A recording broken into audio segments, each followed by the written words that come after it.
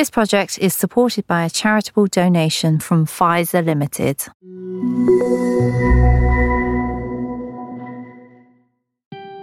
Hello, I'm Victoria Derbyshire. I was 46 years old and getting on with my happy life. I didn't feel as though I had a care in the world. And then came breast cancer. This podcast, brought to you by the Future Dreams Breast Cancer Charity, is for those of you who've experienced a moment like that. And for everyone in your life that's affected too. Your family, your friends, your work colleagues, the people who are caring for you, who hold you close, the people you lean on. It's a podcast for that moment and for what happens next. This episode is called Breast Cancer and COVID. Thousands of women got their diagnosis during lockdown and had to undergo treatment, if they were lucky enough to get treatment, without their loved ones by their side. Then there was the fear that on top of that trauma, you might get COVID itself. Lockdowns may come and go, but the effects of the pandemic on women with breast cancer will be there for a long time yet. I have 3 women with me who are going to share their experiences, and in doing so, will hopefully help you. Hello, ladies. Hi, Victoria. My name's Abby. I'm 38. I live in London. I'm a mum of 2 young boys, and I was diagnosed with breast cancer in September 2020, which led to surgery in October, and I'm currently having chemotherapy. Hi, everybody. My name's Carla. I'm 51 years old. I live in Surrey. I've got 2 teenage girls and a lovely husband. And I was diagnosed with breast cancer right at the start of lockdown, actually. It was April 2020, and I had surgery pretty soon after and then had chemo. And I'm looking at my second mastectomy on Monday. Wow. So it's all coming up fast, yes. Hi, everybody. I'm Corinne. I'm 56 years old, divorced, currently single. And I was diagnosed also at the start of lockdown in April 20. I'm a qualified chef and I work in the food industry. In normal times, I'm a fun-loving person, love my family and friends and like to socialise and enjoy life. So... Well, you're all very welcome. Abby, Carla, Corinne, meet each other. Hi, Carla. Hi, Corinne. Nice to meet you. Lovely to sit here with you. Now, what you have in common is that you were all diagnosed during the pandemic, as you just told us. Abby, tell us when you noticed something wasn't quite right. Well, I had my second son in March, actually on the eve of the first lockdown. And then I was breastfeeding for a while, which, as most women will know, sort of can be a bit of a confusing time in terms of what's normal if you're checking your breasts. When I finished breastfeeding in sort of May, June time, I felt like things didn't go back to what I thought was normal. And but I still thought that anything I was feeling, so I could feel what I thought was maybe a lump or a thickening, was breastfeeding related. But as it didn't go away, and I did what I think a lot of women do, and you sort of stand in the shower for a few weeks, sort of umming and ahhing. And then I finally thought I have to speak to the GP, which was in September. Because it was COVID, I didn't see her. So I just had to describe what I was feeling. And she said, well, just from your description, I'm going to do one of the urgent 2-week referrals. So that was when I first noticed, but I personally wasn't sort of worried, and I was convinced it was all related to feeding. Mm. And Carla, what about yourself? Well, interestingly, actually, I'm a BRCA2 gene mutation carrier, and I don't know if how many of you know what that is, but you may well have heard of it. But can you explain it for us, Yeah, Carla? absolutely. So there are a couple of gene mutations. One's called BRCA1 and one's called BRCA2. And what they basically mean is if you're a carrier, you have a significantly higher chance than the average woman of having breast or ovarian cancer in your lifetime. And I'd basically been diagnosed, I'd had this genetic result about 10 years ago. And I had chosen at the time, rather than to have a surgical solution, I suppose, I'd chosen to have lots of screening instead. And so what would happen every year is I'd have really, really intense screening on my breasts and ovaries. And then if anything tiny would crop up, they would be able to nip it in the bud and deal with it straight away. And nothing had come up in a decade. And of course, last year, the screening got cancelled because of COVID. So I didn't get to have my normal screening. So it would have happened in January. And I ticked along, and basically in March, I happened to be lying in the bath and singing along to myself, feeling the boobs, checking them out. And I felt something that felt like a lump. And it sounds like such a strange thing to say. It felt like a lump, but I wasn't sure. And I don't know how many other people have this experience. But it was so hard and it was so deep. And it was actually kind of felt almost as though it was under my breast. Mm. And this is going to sound strange, and ladies, you'll laugh at me, or maybe you won't laugh at me, I don't know. But I actually thought for a minute, oh my God, is it just my rib? Is it just my rib? And it's always been a weird shape and it's always been in a funny place. And a bit like you, Abby, when you said, you kind of do that thing where you think you leave it for a week or so. Yeah. And I did the same thing. I kind of left it for a week. And then I thought, well, shall I just let my period come and go? Because sometimes your boobs are a bit lumpy before your period. And I did that. And then I had another feel and it was still there. And I called my GP and I thought, this is going to be a hassle, isn't it? Because it's lockdown and, there's going to be loads of people with COVID symptoms. And but she was wonderful. And she said, listen, I want you, especially because of your genetic predisposition, I want you to go in and I'm going to book you in and you'll be seen within 5 days. And so I went into hospital and I was seen by the consultant and immediately had a mammogram and had an ultrasound. And so I was diagnosed then and there. And the radiographers, they know what they're looking at straight away, I think, don't they? Yeah. And they confirm it a week later when they get the labs back. But so that's how I found my lump, I suppose. Wow, listening to your stories, ladies. I feel that I was lucky. I had a routine mammogram letter, which was for an appointment in a supermarket car park 2 days before lockdown. And I actually wasn't going to go because I thought there's going to be a 2-mile queue outside the supermarket. There'll be nowhere to park. There's no way this mobile scanning unit will be in the car park and operating. And it just so happened that a friend rang me, and I didn't tell anybody that I was going for a routine mammogram, just one of those things. And I said, I've got this appointment for a routine mammogram. And he actually said to me, go. What have you got to lose? If it's not there, turn around and come back home. And I felt a bit guilty about doing that because I was going out. And I felt as though I shouldn't be going out. But I went, I got a car parking space, and I was the second person that had turned up for their routine mammogram that day. There were 8 people due by the time I was due to go, and I was only the second person. And there was no phone number on that letter to call to see if they were still there. I got a letter telling me to go back to the hospital because they'd found something, as we all did. And that letter was sent by Royal Mail. And because of COVID, I didn't get it until 2 weeks after the appointment. Oh, dear. Oh, my goodness. Oh, wow. So then I had this worry, a slight worry, because I've had cysts in my other breast before. So I was used to having mammograms and having cysts strained. But I got slightly frustrated that nobody picked up the phone and told me, you've got a recall, postmen aren't working, Royal Mail's not very efficient at the moment, come in on such and such a date. And I got more annoyed, I think, because it was a wasted appointment and I felt really guilty. And I went back. So I waited 6 weeks from my mammogram to going back into the hospital for my ultrasound. And I still thought, it's probably a cyst.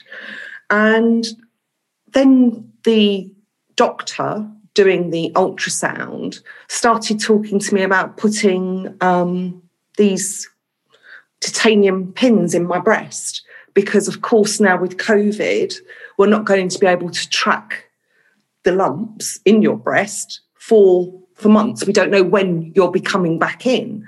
And that sort of made me very scared, actually, because I thought, well, A, if I've got cancer, how long am I going to wait? And B, you're telling me that this is all a new precedent and you're just starting to do this because of COVID. And I came away and still didn't really think much about it, and then went back at the end of April to see a consultant. Right. where I was diagnosed. Abi, how has the experience been for you trying to do this through COVID and with a newborn and a 2-year-old? I think the two things have sort of, come together to make it more difficult in some ways, because part of your support network that I have, I mean, for me, my mum, is someone who helps me with the kids, but especially since the most recent lockdown, since Christmas, we just haven't felt like that's really safe. She was in our support bubble before that, and that was brilliant. And since then, we haven't sort of seen her, and, things like that just make it really tricky. And I do have my 3-year-old. He is in nursery, but we've had the inevitable, they had some cases in another bubble and it all had to close for a couple of weeks. So suddenly you're scrambling to get in the car to get to chemo, but, the toddler's crying that he doesn't want mummy to go. And I'm just thinking, I can't you can't just take it. It's a bit much. But on the other hand, I mean, they're young and I just don't know if they'll even remember any of it. So that's a great comfort to me. But other things aside from the kids, I think I have found difficult, apart from the obvious of, going to all these appointments on your own, just some practical stuff. Like when I knew my hair was going to fall out after the second cycle of chemo, that's when everyone said it, that it's going to happen. I kind of wanted my hairdresser to help me with my wig and help me cut it and all of that. But the hairdressers were all shut, and I wanted to find out if I could do something to my eyebrows, if they were going to go, and all the beauty salons were shut. And, it sounds like maybe slightly superficial things, but it feels really important when you're about to lose all your hair, and, you just want to be able to just put in place what you can to help your confidence. So that sort of thing as well, I've actually found really difficult. Yeah. What's been the hardest thing for you, Carla, regarding COVID and trying to get treatment? Well, my situation was really interesting, and I don't know again how similar it was to some of you other ladies, but for me, because of my genetic predisposition, the normal route would have been for me to have a bilateral mastectomy, so to have mastectomy on both sides, one obviously for the cancer, and the other side as a preventative measure because my risk of having another cancer is then much higher. But they couldn't do both of them because the cancerous side was deemed in an emergency and needed to be dealt with straight away, but the other one was deemed non-essential. So I had to have my mastectomy on one side and not the other, which is why I'm having the second mastectomy on Monday. But so actually, that was psychologically quite hard to deal with. It was quite hard to deal with the idea that I would have to go through the same thing twice, but potentially quite far apart. And I was actually meant to be having the second mastectomy in summer. And so that really, it kind of messes with your head quite a lot, actually, because you can't put things to bed. So that was one thing. And I think it kind of in connection with that, the other thing was that really, I suppose if this hadn't been COVID, I would have chosen to have a reconstruction with my own tissue. That kind of lower belly tissue, which is what we'd have aimed for. And I don't know about, I mean, Abi, you might be in the same situation. And actually also you too, Corinne, but that was off the table. So they were not doing proper reconstruction. So what I've got now is an implant, and I'll have an implant again on Monday, it's actually turned out fine. But it was just the idea of, oh my goodness, I have to, there are so many restrictions, I suppose. And, but you know what? If I'm really honest, I adjusted to that really quickly because it was nothing that anybody had control over. Yes. And I know it's the most hackneyed phrase, isn't it, of the last 12 months, that it's unprecedented times. It's like everybody was trying to get to grips with COVID and what it meant. Corinne, what's been the hardest thing for you going through COVID? I don't know if it's the hardest thing, but I don't think I've really accepted that I've had cancer. Really? And both the ladies are nodding. Yeah. I'm with you on that, actually, Corinne. Yeah.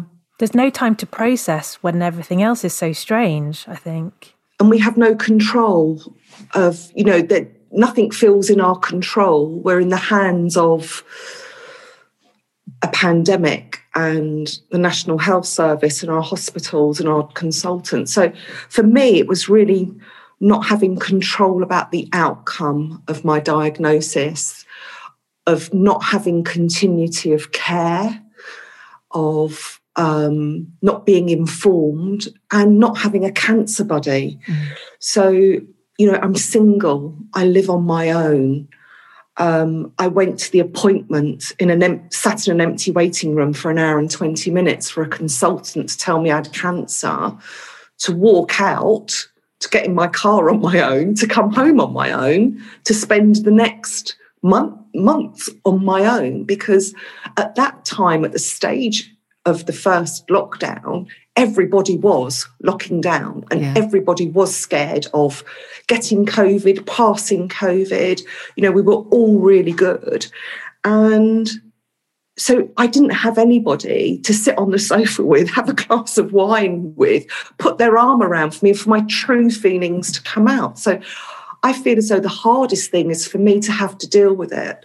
You know, like Carla said, you know, practically, stoically, this is what I've got. This is how I'm going to have to deal with it. And I'm in the hands of other people. Have you hugged anyone since you've been diagnosed with cancer? Not one person. Oh, my goodness. Oh, my God.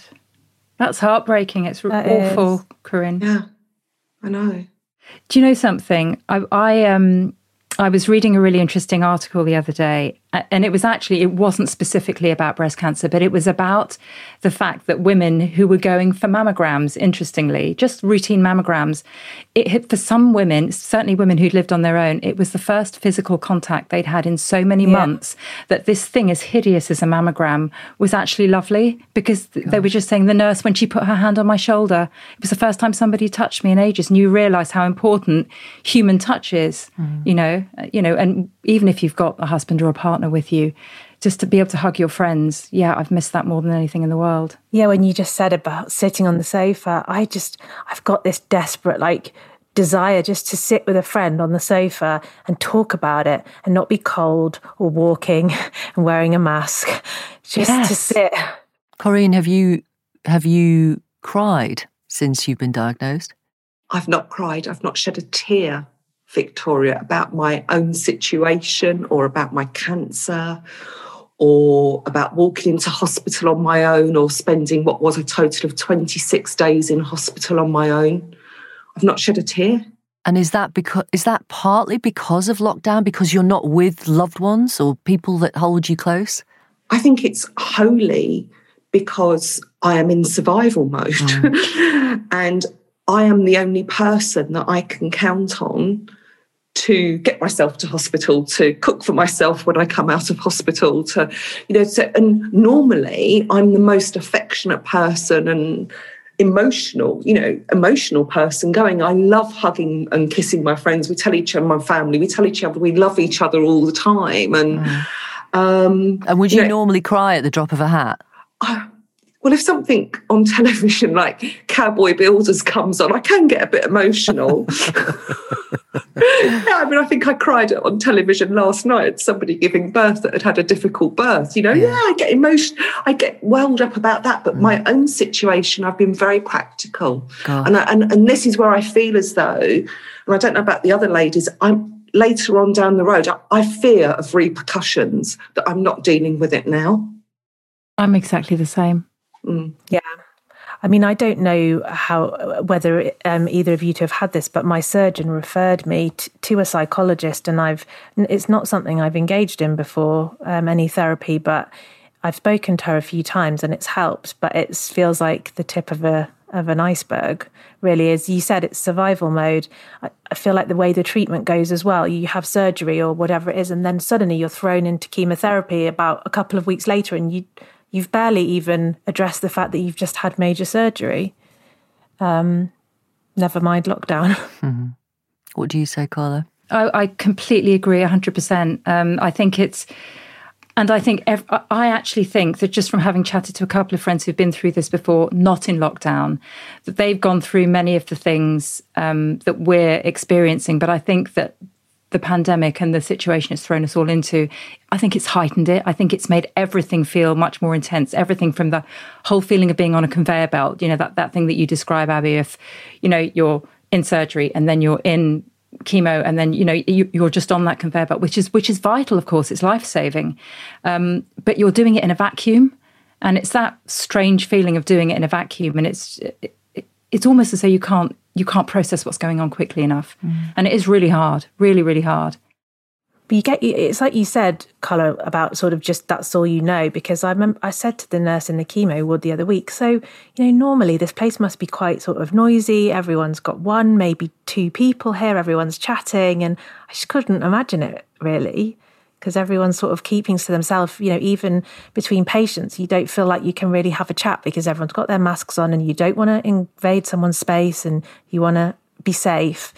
And she just said, it's a completely different sort of atmosphere. Actually, Abby, something you said just now really brought back a memory of a moment where I really struggled.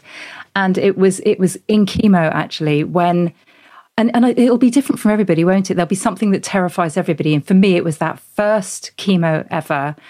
And, it was that whole, someone's going to put poison into my veins. Oh my God. And then a load of stuff is going to happen and my hair's going to fall out. And, it was that moment of real kind of terror almost. And all I wanted was to see people's faces and, just get that comfort from a little smile or a little micro expression, a little nod. And I don't know what it was like for you ladies in the hospitals that you were in, but for us, it was masks and visors, because they were being super protective and you just couldn't see anybody's faces and they couldn't see yours. And I really struggled because I almost found myself searching people's faces for little expressions, the smiles behind the masks. And I found that really difficult, actually. I really did. But the alternative, of course, is you would be at risk of catching COVID, which Absolutely. As a cancer patient, I mean, did that worry any of you? The thought of getting coronavirus? Oh, I've been terrified of it, but I've been terrified of it more, I didn't want to be ill with it, but I just kept thinking it'll delay my treatment. And psychologically, a bit like you mentioned, Carla, I know how many chemos I've got to have, and then I've got to have radiotherapy, or, before that it was the surgery. And I just thought, if I get COVID, they'll tell me, of course, you've got to get better and stay at home for 2 weeks and isolate, and I'll be behind. And I can't psychologically take that. Yeah. And that scared me throughout. Also, for me, the thought of getting COVID and my operation being cancelled again, because I had 2 operations and obviously had to self-isolate for 14 days before each of those operations. The thought of getting COVID and not being able to have an operation was even worse than the thought of getting COVID for me. Yeah. But the thing that I experienced, and I don't know if you ladies experienced this as well, people were worried about interacting with me at any level, even standing on my doorstep and me standing at the door, both with masks on, in case they gave me COVID. So what was already an isolating situation you found yourself in, Corinne, was even more isolating because people were worried about infecting you, essentially. Absolutely, yeah. And I think the small things that people are doing that, I mean, obviously people don't want to have to go to the supermarket, but I think some people say, well, at least, you sort of get out a bit. But I don't think I've been anywhere indoors apart from a hospital since, I can't remember when, because I've just been too worried to. So it's that extra layer, I guess, of just not having any interaction. Yeah. Looking through a rammed wardrobe but still nothing to wear? Discover how to organise your clothes to give them a new lease of life. Make it easy to put together looks to create the image you want. A simple Marina Rinaldi wardrobe detox video consultation will give you a better understanding of the clothes and colours that suit you best. Welcome to an inspiring, stress-free wardrobe.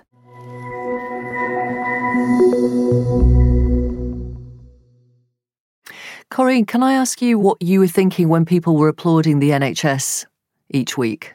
I joined in for the first 2 weeks and then my operation was cancelled. No, I mean, yes, of course, I could understand. We were in a pandemic. We were in very, very, very strange times. But I just personally saw chaos. Nobody at that time could offer me a solution to ridding myself of cancer because of COVID. And, you know, there were no operations. There was, just like Carla said, there was nothing, you know, and you could see the almost terror on the consultants' faces as well, you know. So I had no cancer pathway.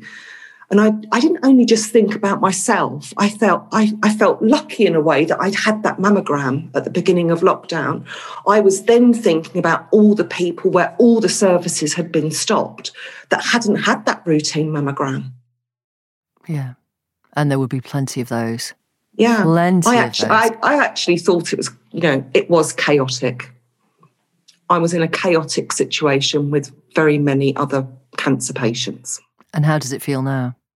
It still feels slightly chaotic, but it's also an understated road. You know, I need another operation.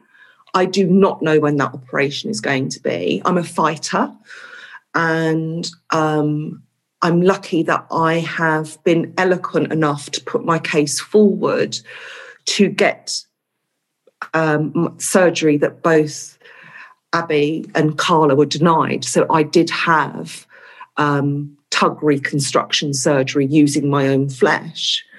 But I was held off for 7 months to do that. Gosh. Where have you drawn positives from in the last 12 months? Lovely people, you know, sending me gifts 3 times a week. People that I've never even met, that hurt, you know, I don't know, and flowers, gifts, things to make me comfortable, things to make me smell nice. The generosity of strangers and the love from people, I think I've really drawn in on. You know, that's been a positive for me. Finding certain charities and the help that they have, and breast cancer Facebook groups as well, has been really heartwarming and very inspiring. You know, these ladies were talking about, Abby was talking about not being able to have her eyebrows sorted and things like that, but it was basic things for me. I couldn't shop for a mastectomy bra. Yeah. I had to order them online, spend a lot of money, hundreds of pounds, because none of them fitted me. And I didn't know what I was looking for anyway. What am I meant? You know, I'm going to have, you know, my tits whipped off. And what am I looking for? What sort of a fit am I looking for? What am I going to need? Is it going to be too tight under my arm? Is it going to be too tight on my belly? And people like Future Dreams, you know, I just freaked out. People like Sam and Future Dreams just put Monica Harrington on the phone to me and FaceTimed me, looked at me, sent me some bras. And then after I had my surgery, I was so swollen. I went from a 34 underneath to must have been about a 42. I expanded with swelling, and they put this bra on me, and I wasn't in pain from the mastectomy. The bra was killing me. Whip that bra off, you know, please. So, you know, the real positives are the people that are just so kind-hearted and generous-spirited, people that have dropped off food to my door, sent me flowers, sent me presents. You know, that's really heartwarming. But on the flip side of the coin, if I can say, ladies, is the people that you think are going to be there for you aren't. And I've had a couple of occasions of that one person very close to me that just, I couldn't deal with COVID and deal with cancer at the same time. And they literally have not been there for me. And that surprised me, but I've come to accept that. It took me a long time to work through that personally. You know, like Abby was saying about seeing a psychologist, but I've worked through that personally and having lower expectations maybe than I thought of some people. Okay, I might come back to that. I just want to ask Abby and Carla about where they have drawn positives from. Abby, where have you drawn positives from in the last 12 months? Yeah, similarly, I mean, the kindness of people. My friends have set up a food rota when I had my surgery, but not just my close friends, people that I haven't spoken to for years. I've sort of heard and got in touch, and jumped on this food rota, and I had my surgery in October and it's still going, and it absolutely blows me away. And I get quite emotional when I think about it. Also, kind of small kindnesses. I'll always remember when I was going to the breast clinic to get my results from the biopsy, and a bit like Carla said, I knew from the radiologist's face and everything that happened at the first appointment what the outcome was, but I didn't, I hadn't had the results. And we got to the door of the hospital and everyone was queuing with their 2 meters, and the security guard said to my husband, "You have to wait outside." And she sort of looked at my face and she said, "Where are you going?" And I said, "The breast clinic." She said, "Is it results day?" And I said, "Yes." And she said, he's got to go with you. Aww. And that just always was so kind. Yeah. And that's the only appointment, that anyone's been to me with, but it was appreciated. Of course. What kind of food do you get dropped off in the food rota? Oh my gosh. It ranges from full roast chicken sort of dinner to gorgeous lasagnas. This week we've had homemade falafel. It's just so touching. Yeah. I can't overstate it, really. Absolutely. Those kind of practical things that friends do are so appreciated, as you say, Abby. Carla, where have you drawn positives from in the last year? You know what? At the risk of sounding repetitive, but I have to say it, it's, again, people just being so lovely and so kind, but also being really sensitive and not wanting to overcrowd me when they know I was really tired with chemo, just being really gentle and really thoughtful. So that was one thing that I thought was amazing. And then actually the other thing, and Corinne, I know you've had in many ways such a different experience, but my pathway, apart from the things that simply couldn't happen, was amazing. The team around me, and this is everybody from the oncology team to the surgical team to the admin staff, they were just incredible. I honestly looked at them and they were heroes. I was just so blown away by how incredible they were. And really the one other thing that I took strength from, it's a really strange one, but this whole experience over the last year has really shown me that I'm tougher than I thought I was. I'm stronger than I thought I was. And I've kind of sat back in quiet moments, again in the bath. The bath is obviously my place where I kind of had those moments. But of thinking, wow, you know what you've done? You've done an amazing thing, because I decided right up at the beginning, almost as soon as I had this news to deal with, I decided how I was going to deal with things. I thought, right, I'm not going to feel like an invalid. I'm going to feel like me. And this is what I'm going to do. And I'm going to do this, and I'm going to do this, and I'm going to do this. And it doesn't matter how bad it gets. At least I'm going to try and do this. And there were a few things that I kind of put into place to do. And I kind of got to the end of my chemo and thought, wow, you did it. You did it. Well done, you. And I thought, God, I'm tougher than I thought I was. Anyone else relate to that? Definitely. My friend sent me a beautiful print that says "You are stronger than you think," and it just sits by my bed, and I look at it and you do feel a bit proud of yourself, because you think, yeah, I'm going in week on week, and as you say, sort of having this poison, which I need, and it's saving me, and I'm grateful for it, but it's not, so nice doing it by yourself, whilst getting on with other things in life. And I think I do that thing that I think a lot of us do, where you're sort of always saying, oh, but I'm lucky because of this, and it's not so bad because for other people they're losing their jobs or this and that or whatever it is. Sometimes you've got to stand back and say, yeah, this is really hard, and I'm doing it. Yeah. Corinne? I got a lot of praise from other people telling me you're strong doing this, like, oh, you're handling this really well. And at times when you don't really feel that you are, you don't see that in yourself. And then, like the both of you do sit back, take stock and think, well, actually, I've done this, and this. I've been to these appointments on my own. I've been through that surgery. I did manage to get out of bed that day and make myself a cup of tea and a sandwich and then go back to bed. Or I did sit on the sofa that day, or I did go out for a walk. And then you realise that what people are telling you that they see is actually true. It took a little while for me to realise that I was actually that strong at that time. Yes, I agree. That's exactly the feeling I had. It took me a while to catch up with it. All the things that other people were saying was so right. Can I ask you all what if it's okay with you, what your prognosis is. What do the medics say about the next few months and years? So mine is, they're hoping that it's a cure. They're hoping that it's absolutely fine. I mean, because of my genetic predisposition, I have to just take extra care. But, for me, I was very fortunate in that my cancer hadn't spread into my lymph nodes and there wasn't any, I think they call it vascular invasion. I'm not quite sure. Yeah, I think that's what they call it. So I think they're hoping that all is well. That's all I know. Abby? I don't know about you ladies.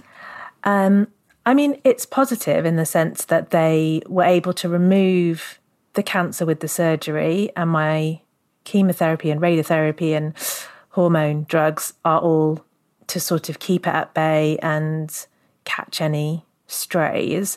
But in the initial part of my diagnosis, I was sort of told, and it looked like it wasn't in my lymph nodes, but after my surgery, it turned out that it was, and had the lymphovascular invasion. And so whilst it's a really good prognosis, it's, I guess that always means there's a possibility. And when I ask my oncologist for sort of percentages, they're never as high as you want them to be about recurrence. So that's what keeps me awake at night. But overall, it's a good prognosis. The cancer's been removed and I'm having the chemo and radiotherapy. So that's what I try and focus on. Sure. Corinne? Yeah, I mean, I am in remission. So as far as I know, they have removed all the cancer. I'm awaiting a second reconstruction surgery.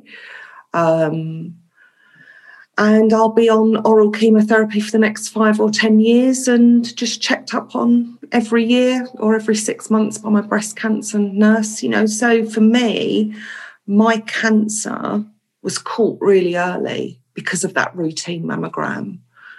Had I have gone for a mammogram and been on missed it and been on that waiting list, I could be sitting here with a totally different story now. And I feel very grateful for that. And that's what I veer towards. I veer towards not, I've had cancer, I've been through all of this. I veer towards how lucky am I that I had that routine mammogram then. Even though I had a wait of 7 months until my first operation, they were able to keep me, stable. But I did have rare multifocal cancer. So my cancer was in 4 different places and quite large tumours in one breast. And I have to say to anybody listening to this, I could see or feel nothing. And even my oncologist could not feel my tumours, even though one of them was 8 centimetres. So they were so deep. So go for those routine mammograms. Absolutely, absolutely. I want to ask you how you feel right now and how you feel about the coming year. I feel sort of a mix at the moment of lockdown fatigue, which I think everyone's got, and just hoping that, we're going to see some easing soon. But I feel really grateful, a bit like what you said, Corinne, to be going through my treatment and everything to be on track. And so I feel excited to hopefully finish treatment and, have a summer of seeing friends, even if it's outside, and enjoying things a bit more, and starting to work out what life after cancer looks like, which is a bit of a daunting process, and life after COVID. That's a whole different episode of the podcast there. Yeah. For me, having sort of been diagnosed during maternity leave and lockdown, and so not having been at work and getting back to all of that, it all feels a little bit daunting, but at the same time exciting. And so, overall positive. I feel really optimistic, really excited. And I think it's because I'm a bit further down the line. I'm thinking from Abby. I remember being exactly where you are now, where kind of in the midst of chemotherapy, and it just, you're going through those cycles of up and down. And I've been through most of it now, and I've got this other surgery on Monday. And kind of once I'm through the the beginning of the recovery after that, 'cause that intense recovery at the beginning of it. I'm just really excited about the future. I'm just excited about getting stuck into jobs and projects and real life again. And when the world starts to open up, I feel really optimistic, really excited, actually. And of course, Carla, you know what's coming now for your next operation on Monday, don't you? And it's that thought of you don't know how your recovery is going to be. And my recovery was much easier than I thought it was going to be and than what people told me it was going to be. My only setback was that I got an infection from my donor site and got sepsis. So that's why I had to be that's what they were worried about. That's why they weren't doing the tug and the abdominal reconstructions at that time, but that I pushed for because of going back into hospital, because of COVID and the risk of going into COVID wards. Yeah, of course. But I'm positive too. I'm positive. I'm, I've obviously got another operation to have, but I'm grateful that I've got boobs.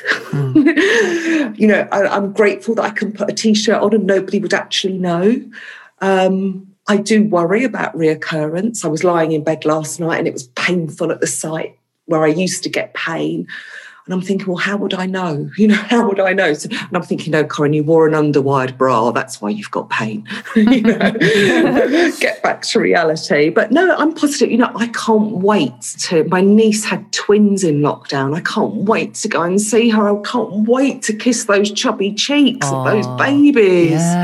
Yeah. And, I've got little, great nephews up north and I want to go and see them and I want them to jump on me and I want to bake with them. I want to do things like that. I want life to get back to more normality. Yes, exactly. And have a glass of wine with people and actually be able to give them a hug. Get drunk. Yes. Get drunk. Those simple things. Yeah, it is, things that in the past we've all so taken for granted, and that emotional connection, that bond, we're not meant to be like this, are we? No, we're not. No, absolutely. I've got to say, Abby, I don't know how you did it. Obviously you have no choice but to go through treatment with, a 3-year-old and 10 months old when you were diagnosed? He's 10 months now. 10 months now. Yeah, he was 6 months when you were diagnosed. Yeah. That's right. I mean, that is just overwhelming. I feel overwhelmed just knowing those facts about your life. You come home from chemo and there are 2 little delicious boys who need you and want you, and you may not have the energy to do that. Yeah, it's a real mix. I mean, when I got diagnosed, my main worry was I've got to wean him. I kept thinking I can't just not make him food because he's 6 months and he needs to start eating. And before I got diagnosed, that, weaning was my main point of stress. And, then you realise how lucky you were that was what you were worried about. Yes. But I mean, it's a mix because sometimes it is just too overwhelming and you get that, guilt of, I really need to go and have a sleep. But, they sort of want you or need you. But then at the same time, there's nothing better than kind of coming home from chemo in a way and just getting those cuddles and, doing bedtime, because it just takes you right out of it. Yeah. It's such a distraction. So in some ways, it's been nice. They've been my perfect distraction, even though it's been hard. Yeah. Well, Abby, Corinne, Carla, thank you all so much for being so honest and frank about your experiences. Please do get in touch at any time if there's something that you feel I should talk about on this podcast. I'm at Vic Derbyshire on Instagram and Twitter. And please do contact the Future Dreams Breast Cancer Charity. And Then Came Breast Cancer is a Factory Originals and 6'6" production for the Future Dreams charity. Future Dreams Breast Cancer Charity hopes you found this podcast helpful. We fund awareness, support and research. If you would like to help us do more, please text We Care to 70500 to make a £5 donation or visit our website at futuredreams.org.uk/donate. Future Dreams Breast Cancer Charity will receive 100% of your donation. Text costs your donation plus 1 standard rate text message, UK only. Always get the bill payer's permission. We would like to contact you on your mobile phone with news and updates. If you would rather opt out, then please add no info to the end of your message. For example, we care, no info. Thank you again for listening.